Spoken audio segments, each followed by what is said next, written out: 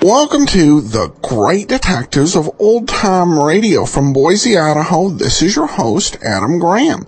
If you have a comment, email it to me, box13@greatdetectives.net. Follow us on Twitter at Radio Detectives, and become one of our friends on Facebook, facebook.com/Radio Detectives. All right, well, before we do get started, I want to encourage you to check out JohnnyDollarAir.com when you make your travel plans. JohnnyDollarAir.com is a Priceline affiliate, so you can either name your own price or choose from some great published fares. The good thing about going through JohnnyDollarAir.com is part of your purchase price goes to support the Great Detectives of Old Time Radio. So when you're making your travel plans and comparing between different websites, remember just to go to JohnnyDollarAir.com first.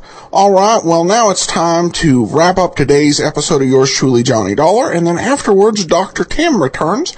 But here now is the Laird Douglas of Heatherscote matter, Part 5. From Hollywood, it's time now for Johnny Dollar. Ronald Kenworthy, Mr. Dollar. Good, I want to talk to you. Are you at your home? I am. And after the Okay, then stay right there and I'll be over to see you. Why don't you send the police instead? What's that supposed to mean? A few minutes ago in Mrs. Van Pyten's library, before you kicked me out, you practically accused me of the murder of her nephew. Did I? Well, didn't you? Didn't you? All right, Ronnie, just calm down and stay put until I can get over there. You mean you aren't afraid I might try to take a powder, as you high-handed detectives like to put it? You mean you aren't worried that...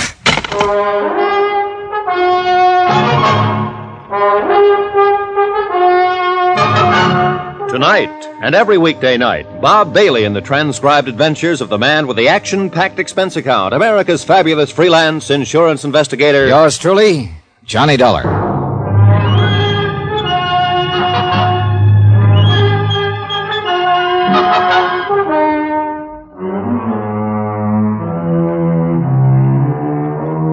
Expense account submitted by Special Investigator Johnny Dollar to the Philadelphia Mutual Liability and Casualty Company. Following is the final report in my investigation of the Laird Douglas of Heatherscote matter. The whole case started out almost as a lark when I discovered that I'd come to Philadelphia to act as bodyguard to Laird Douglas, and for a fat fee and virtually unlimited expense accounts. Me, bodyguard to a dog. But it ceased to be funny when I learned that the dog's two previous caretakers had been murdered, and when, only a few hours ago, an attempt was made on my life that ended with the death of young Warren Staley. Yes, Mr. Dollar, I see. I guess I was so upset by the death of my nephew that I didn't realize the attempt was really made on your life. The second attempt, Mrs. Van Pyten. What? Shortly after I arrived in Philadelphia, somebody planted a booby trap in my suitcase in my hotel room. Good heavens, no. And you think that Ronald Kenworthy did that, too? Well, what do you think? Well, yes. Now that poor dear Warren is gone, there's nothing to prevent the Kenworthy estate from achieving control of the Van Pyten holdings. That is, if I were to die.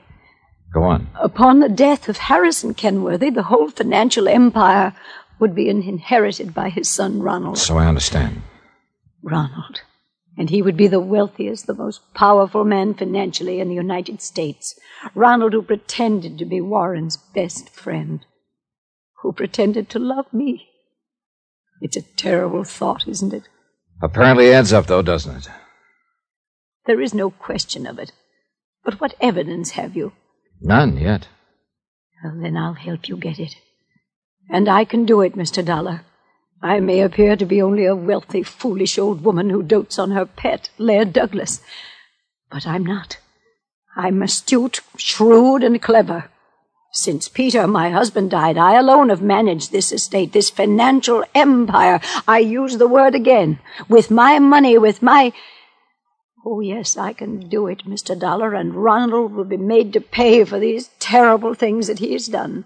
I I admire your confidence. Nothing. No one can stand in my way. You'll see. I'm only sorry that a few minutes ago you didn't keep him here, make him face it. I'm going to see him now. Oh, where? At his home. I understand the estate adjoins this one. Yes. But please, look out for him. Shoot first, Mr. Dollar. What? Because now he may act like the cornered rat that he is. I decided to walk across to the Kenworthy estate in the hope the fresh air would help clear my thoughts. Logical as it all seemed, I didn't like what I just heard. Then luck, pure, unadulterated luck. As I walked across the broad lawn between the main house and the gatehouse, I passed the garage building with its Rolls-Royce, 2 Cadillacs, and a station wagon. And then I saw him. Andy LaForte, alias Andre Fortune, alias Andrew Ford, one of the cleverest second-story men in the country, with a record on the West Coast as long as your arm. A man who would do anything for money. He was idly going through the motion of dusting off a car. I walked past quickly, not sure whether he'd noticed me or not. I hope not. For it was one of his ilk who'd had to plant the booby trap in my hotel room, who could have slipped the poison into the liquor that killed Warren Staley. I turned in at the gatekeeper's house. Mr. Dollar, I saw you at the question. I want a telephone, quick. Right here, sir. Is something Thanks. wrong? Operator, get me Central Police, emergency. Good heavens, Mr. Dollar. Something The man else there in the happened? garage, polishing cars. Andy? How long has he been here? Oh, a year more. Ever since the dog show at Valley Kid. Well, what does he do? Year. Oh, the driving for Mrs. Van Payton, but something going Hello? Give me Lieutenant Howard, homicide.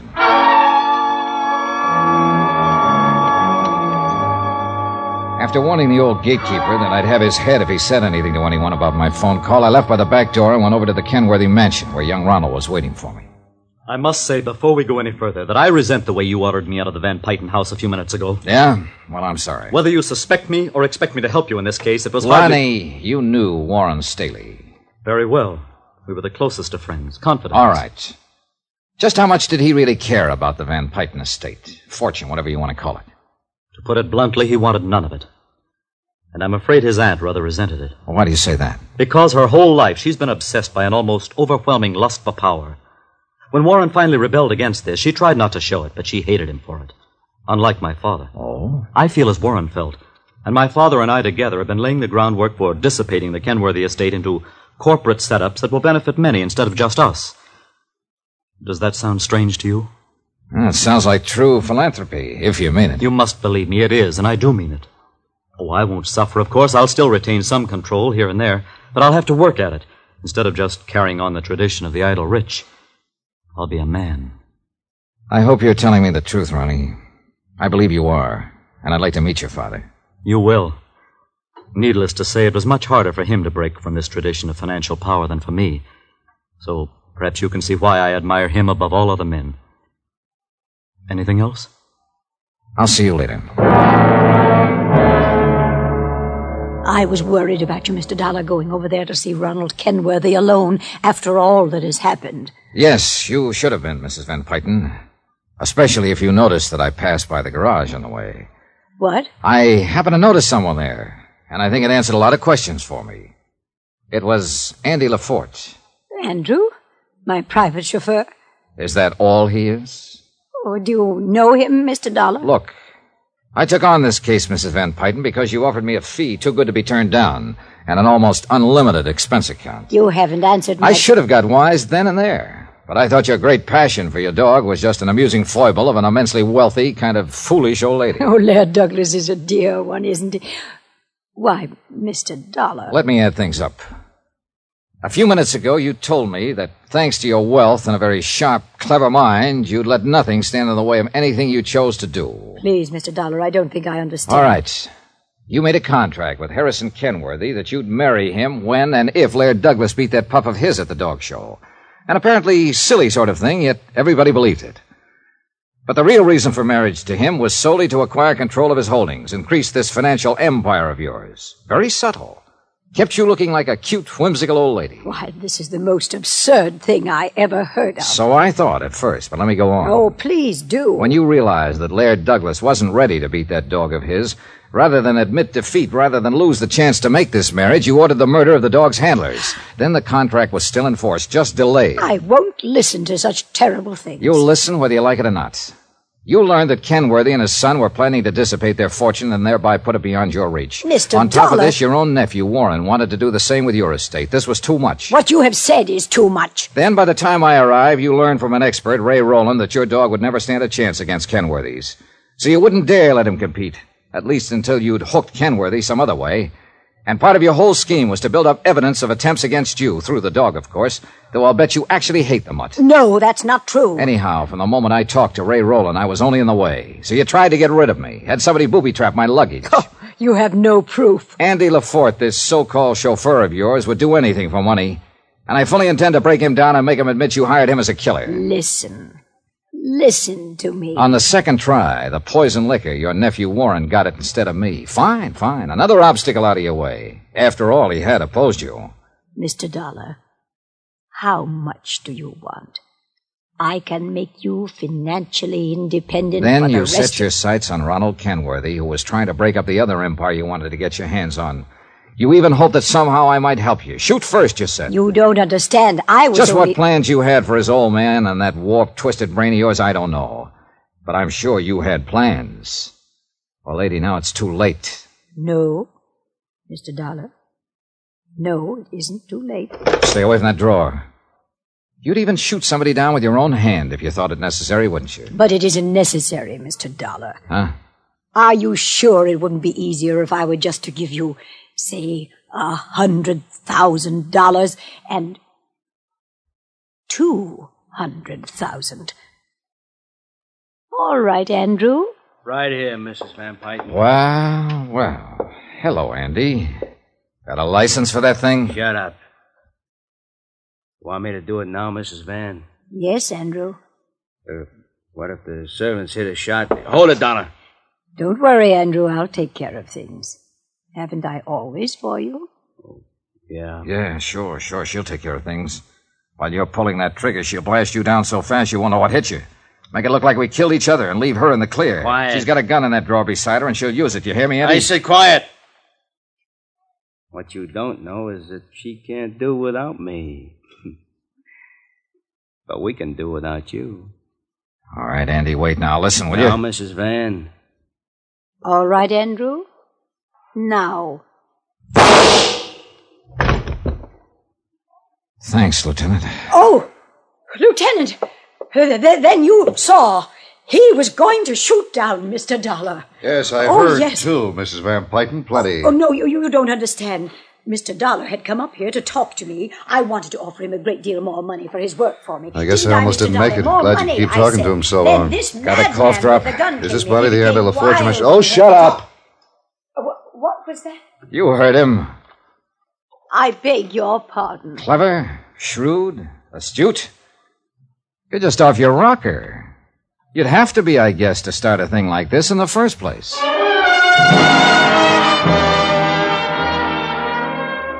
Well, I guess by the time the estate and inheritance laws get properly applied, the Van Pyton Empire will be spread around the way Warren wanted it.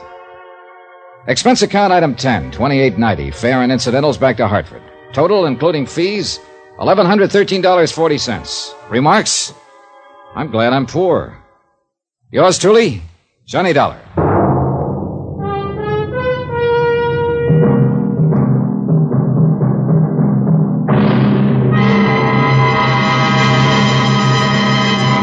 Now, here's our star to tell you about next week's intriguing story. Next week, an insurance swindle that really backfired. The only trouble was it caught me right in the line of fire. Join us, won't you? Yours truly, Johnny Dollar. Yours truly, Johnny Dollar, starring Bob Bailey, is transcribed in Hollywood. It is produced and directed by Jack Johnstone, who also wrote this week's story. Heard in our cast were Jeanette Nolan, Harry Bartell, Byron Kane, Jack Crucian, Bill James, James McCallion, Ken Christie, Dick Ryan, Bert Holland, Jack Edwards, and Hy Averback. Musical supervision by Amerigo Marino. Be sure to join us on Monday night, same time and station, for another exciting story of yours truly, Johnny Dollar. Roy Rowan speaking.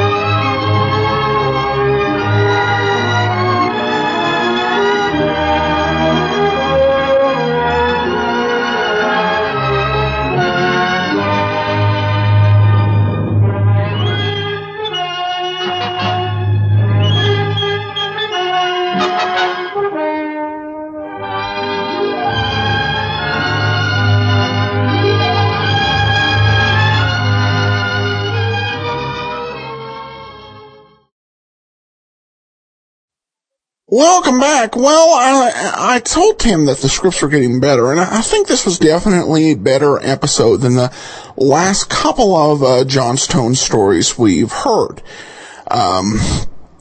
This was not the expected result, though he did kind of tip his hand a little bit towards the end, with hers basically suggesting that they would support shooting down the guy who was the son of the other family. So, but other than that, I thought this was an interesting episode, even though it had that really kind of bizarre tone issue, where serious the last 3 episodes after being really a comic episode, the first 2. But at any rate, let's go ahead and take a listen now to Dr. Tim Detective. And today's story is The Case of the Dog Who Did and Didn't. Dr. Tim Detective, to bring you by transcription, The Mystery of the Dog That Did and Didn't.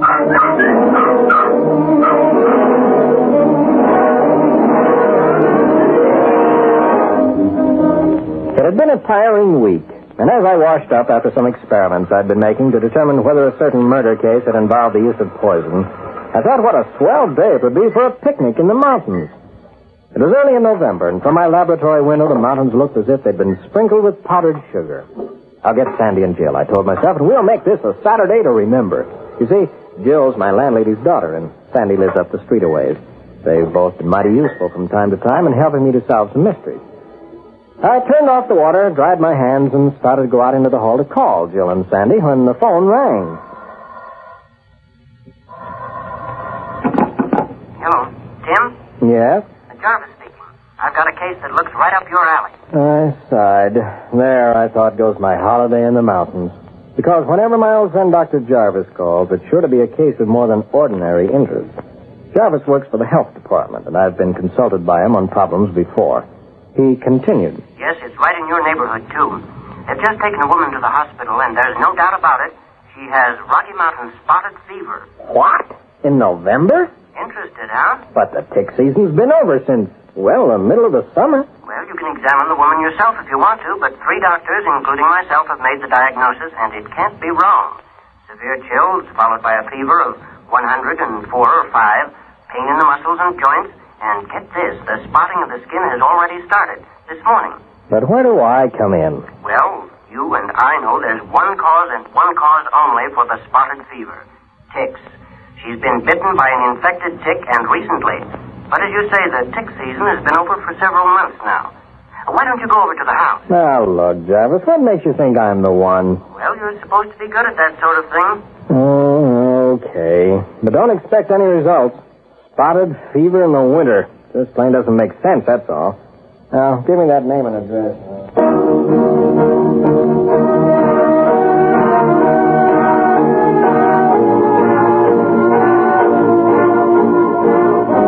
Slipping on my topcoat, I tried to make sense of the puzzle. The address was that of Mr. Herman May, just around the corner from me.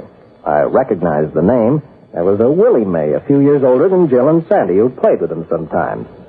And speaking of Sandy and Jill, it was curious, I thought, that I hadn't seen anything of them this morning. Usually on Saturdays, they'd be clamoring at my door.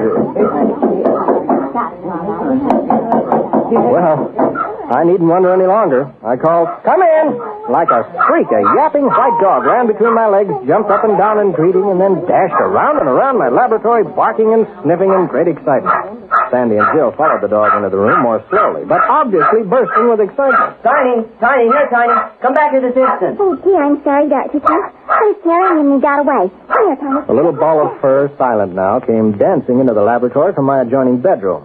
I blushed to admit that my bachelor housekeeping isn't all it should be. The dog proved that. For 2 days I've been looking for that particular sock the dog carried in his mouth. It must have been under the bed. Put it down, sir. Put it down at once. The dog dropped the sock and wagged his tail nearly off.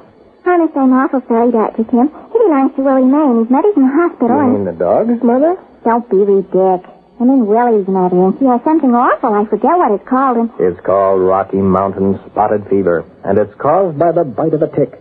Despite its name, the disease is found in almost every state of the Union. Only funny thing is, there aren't supposed to be any ticks around during the cold season. Good gosh. How did you find out? About Mrs. May, I mean. Detectives know everything, Sandy. Hey, I bet I've caught on. Dr. Timpson called in on the case already. And you can't keep us out of it because Willie May asked us to take care of his dog for him while he's staying over at his aunt's because Mr. May's working and can't get off, and he left the key with us so the doctor who's going to investigate can get in. And all the time it was you, Dr. Tim. And what are we waiting for? Let's get going.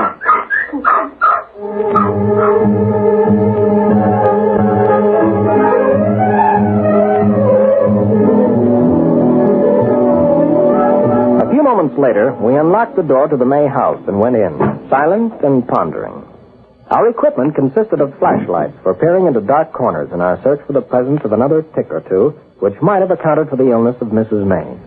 Each of us had an envelope and a pair of tweezers, so as not to run the risk of crushing an infected tick and getting some of the deadly microbes upon ourselves. After a few joyful homecoming yelps, Tiny disappeared to some secret place of his own, and we began the search in earnest. We divided the front room and the adjoining dining room into areas, calling across to each other as we searched for a chance tick that might be hiding. Gee, I don't think I've ever even seen a tick, Dr. Tim. Well, you can't miss one if you find it. They're grayish-brown little bugs. Oh, less than half the size of your little fingernail, which makes them pretty hard to see when they're in their natural setting. Yeah, I know. I found them in rotting logs in the woods. But why does the bite of a tick give you spotted fever? The bite of most ticks won't, but there's one particular kind of tick. We doctors call it Dermacentor andersoni, which can pass on the disease to human beings. Gee, what a name. But how do the ticks get the fever? Well, they don't, Jill. They only carry the organism that causes it. I wish you'd quit using those words. What the heck's an organism? It's an agent which carries the disease, but it's so small that it can't be seen except through a microscope. Yeah, but I still want to know... Well, these ticks bite sheep or squirrels or prairie dogs or coyotes that have the disease, and then they bite people and pass it on to them. They're what we call carriers. They can pass spotted fever on, but don't have it themselves, you see. Just like the mosquitoes that cause malaria. Yeah, exactly. Or like Typhoid Mary. We learned about her in school. She gave hundreds of people typhoid after she'd recovered from it herself. Didn't even know she was carrying the disease around. Hey, I found something. Don't touch it. Let me see it. I thought it was a tick. It's only an old piece of rubber band. Well, kids, we've covered these two rooms thoroughly. We can give them a clean bill of health. Let's move on towards the back of the house.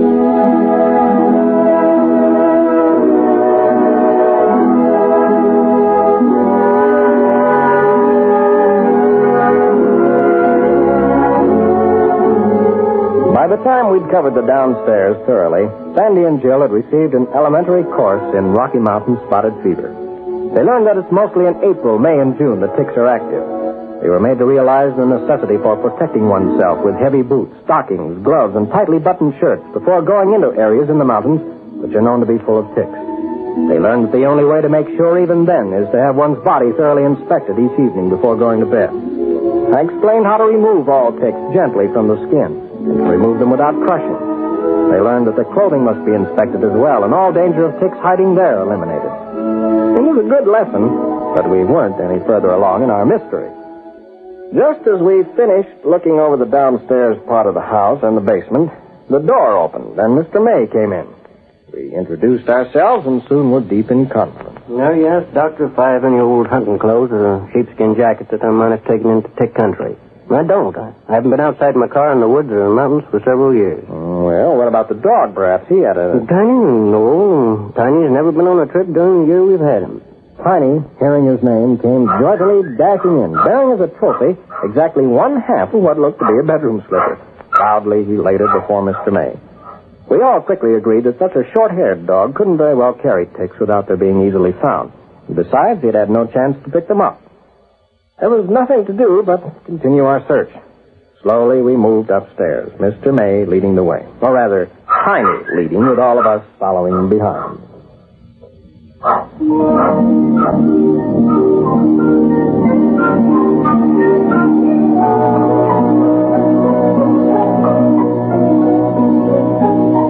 It was in the closet of Mrs. May's room that our first break came in the case. Sandy gave a shout. Look, a tick. Right here on Mrs. May's fur coat. Quickly we gathered around. I took the coat, laid it on the bed, and then one by one hauled the clothes out of the closet. By the time we were finished, the count was 5 ticks. Under my magnifying glass, all of them we easily identified as the carrier of Rocky Mountain spotted fever, the wood tick Derma andersoni, in the clothes closet of a house in town months after the tick season was over. Here was a mystery indeed. In fact, in the excitement of our discovery, I overlooked what turned out to be one of the most important clues in the whole case. Tiny, the dog, came bounding into the room with a small box in his mouth. He shook his head back and forth as if he were worrying a bone. Suddenly, the lid of the box flew off, and over the carpet flew out a mess of butterflies, the fruit of some collector's search of the previous summer. Honey, shame on you. Go away. Here, Dr. Tim, I'll pick them up. And with a farewell to Mr. May and a promise to resume our detective work later, I took the kids out to eat.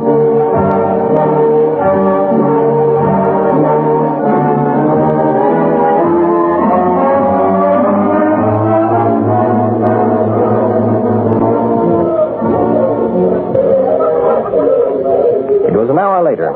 We sat over dessert in a downtown restaurant, with both kids feeding their week's allowance into a jukebox while we discussed the progress of the case. Well, I've got a theory anyway. I think it was murder. Oh, now, sadly. No one's dead in the first place. Now could it even be attempted murder?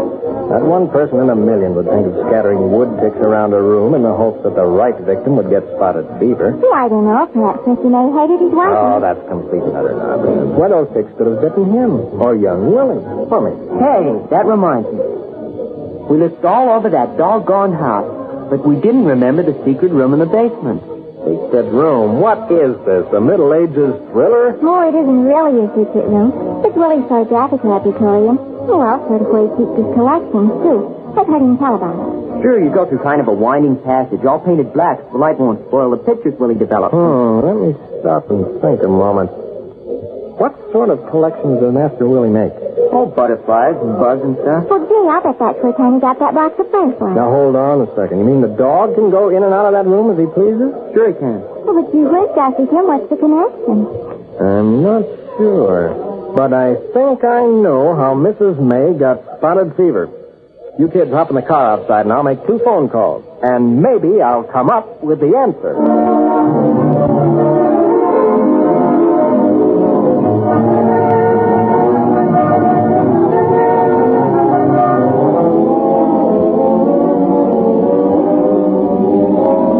I did.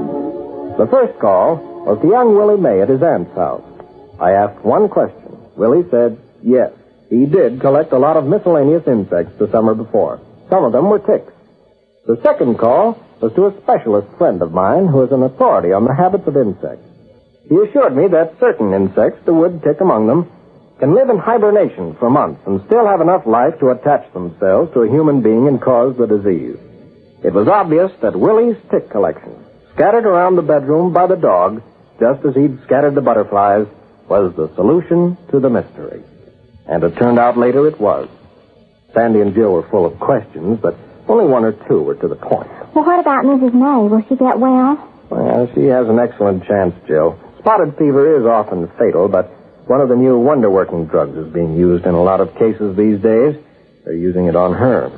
Gosh, isn't there some kind of stuff like vaccination for spotted fever? There is, but there isn't much reason for anyone to have those inoculations unless he plans to go into places where ticks might reasonably be found. It's not a sure method of preventing spotted fever. Even if used, the injections must be taken 6 weeks before exposure. Being careful is the only answer. Well, this was sure one case where a dog was the carrier of the disease. And yet he wasn't. Not in the usual way. Yeah, the mystery of the dog that did. I puzzled over that one and finally came to a compromise. It's the mystery of the dog that did and didn't. This is Dr. Tim, Detective, saying so long until next week at the same time, when Sandy, Jill, and I will bring you by transcription the mystery of the girl from Singapore.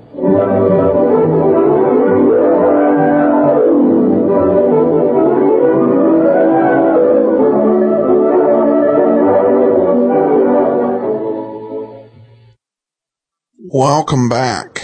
Good educational program. And at the very least, Sandy shows a very active imagination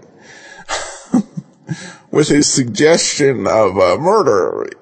Dr. Tim's almost practically saying, what type of show do you think this is?